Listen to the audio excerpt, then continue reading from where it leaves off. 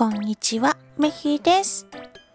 今日の御言葉、ヨハネの福音書1章12節。受け入れた人はみな、この方から神の子どもとなる特権をいただきました。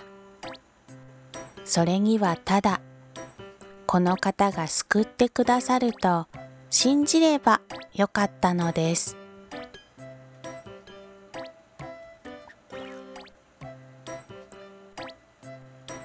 今日もイエス様を信じて過ごす一日となりますように。